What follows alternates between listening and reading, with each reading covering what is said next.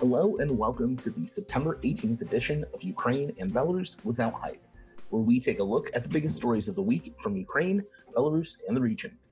I'm Romy Kokratsky, and connecting remotely is my colleague Maria Romanenko. Unfortunately, I'm in quarantine, so being on opposite sides of Kyiv is as close as we can get.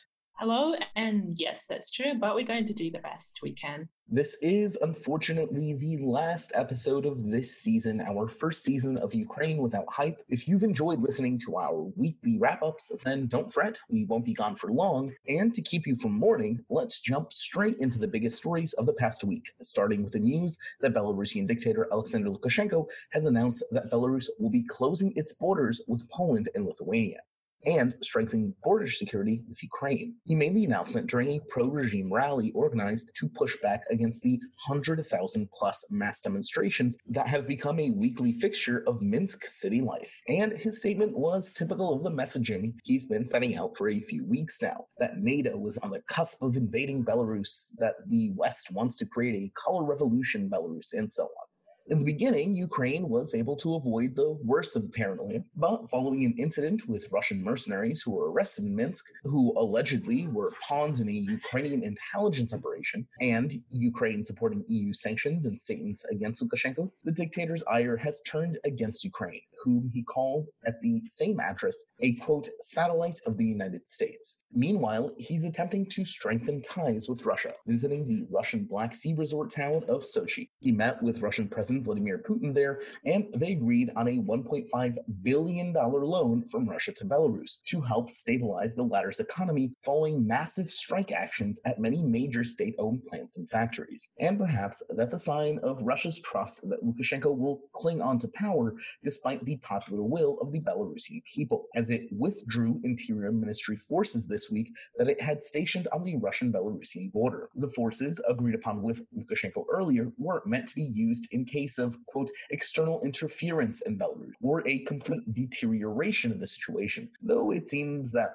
Russia at least believes that the threat of that has passed. But that's not even all the trouble that was between Ukraine and Belarus this week. Thousands of Hasidic Jews who had hoped to enter Ukraine to have the traditional celebration of the Jewish New Year, Rosh Hashanah, in the Ukrainian city of Uman were stuck on the Belarusian border. They've been clamoring for entrance into Ukraine. And while Ukraine has so far been loath to accede to their demands, negotiations between Israel and Ukraine may change that. Israel first called on the Ukrainian government to let them through, but then changed their tune, with the Israeli foreign minister advising the Hasidim stuck on the Belarusian border to go back to Israel.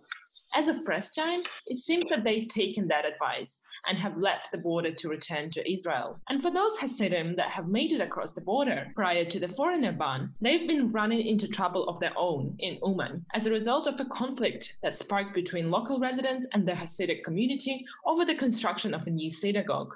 The locals claim that the synagogue is being built illegally and is causing damage to nearby buildings. But the Hasidim say that all their paperwork is in order and they're simply being hated upon. With Rosh Hashanah starting today, celebrations in Uman this week are most likely going to be subdued compared to previous years, both because of COVID-19 precautions, lack of visitors, and the simmering conflict between the Jews and some Uman residents.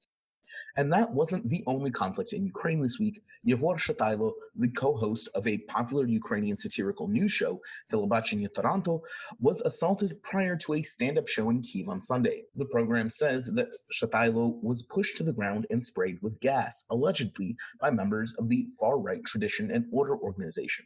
In a comment, Shatailo says that he believes the attackers came to protest LGBTQ+ rights and jokes that Shatailo had planned about traditional values, though he says he didn't suffer any notable damage from the attack. Well, hopefully Shatailo's attackers can be found, but at least one criminal in Ukraine isn't hiding.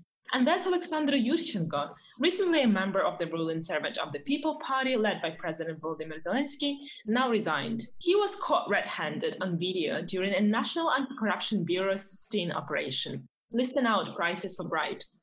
If you're wondering, Yushchenko named $13,000 for entering an amendment into a bill and $200,000 to quote-unquote purchase committee members.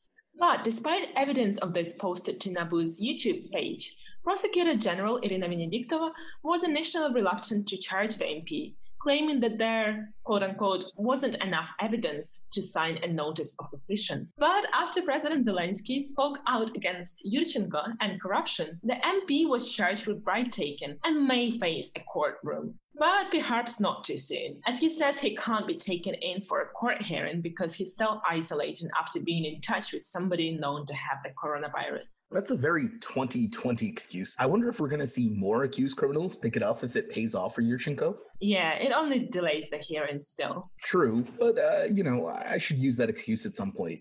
I'm sorry I can't go to the bank to discuss an overdue loan. I have the coronavirus. But unfortunately, that excuse won't work on the scale of an entire country, as Ukraine is quickly finding out. Following strong denunciations by anti-corruption NGOs and members of the European Parliament after Ukraine's parliament voted to finally approve members of the Specialized Anti-Corruption Office Selection Commission, who will be responsible for conducting the hiring process of the SAPO's head. But the vote itself has been called overly politicized. While the Servant of the People Party voted in favor of the proposed candidates, the only major opposition party to join them was the pro-Russian For Life Party, headed by oligarch Viktor Medvedchuk. Opposition parties Golos, European Solidarity, and Batkivshina all voted against. And the candidates themselves were called inexperienced and lacking integrity by both some MEPs and anti-corruption NGOs, with one MEP, Viola von Kramon, even hinting that Ukraine's visa-free travel status to the European Union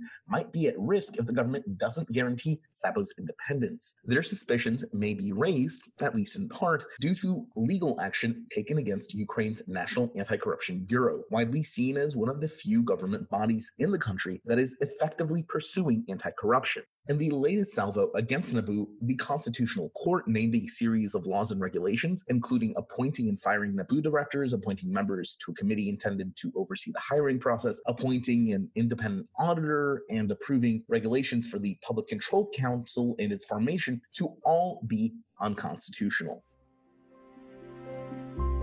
And that's it for this week. And Ukraine Without Hype will be taking a break for a while as we recharge and re-energize. But keep an eye on our Twitters, @Romari for myself, Maria Romanenko, and @Vagrant Journal for Romeo Kukratsky. And just in case you didn't catch that, we'll be putting the links in the description for this episode. On our Twitter pages, you'll be able to see when exactly we'll be resuming the podcast. Thank you so much for listening, and it has been an absolute pleasure doing this for you all. Goodbye and good night.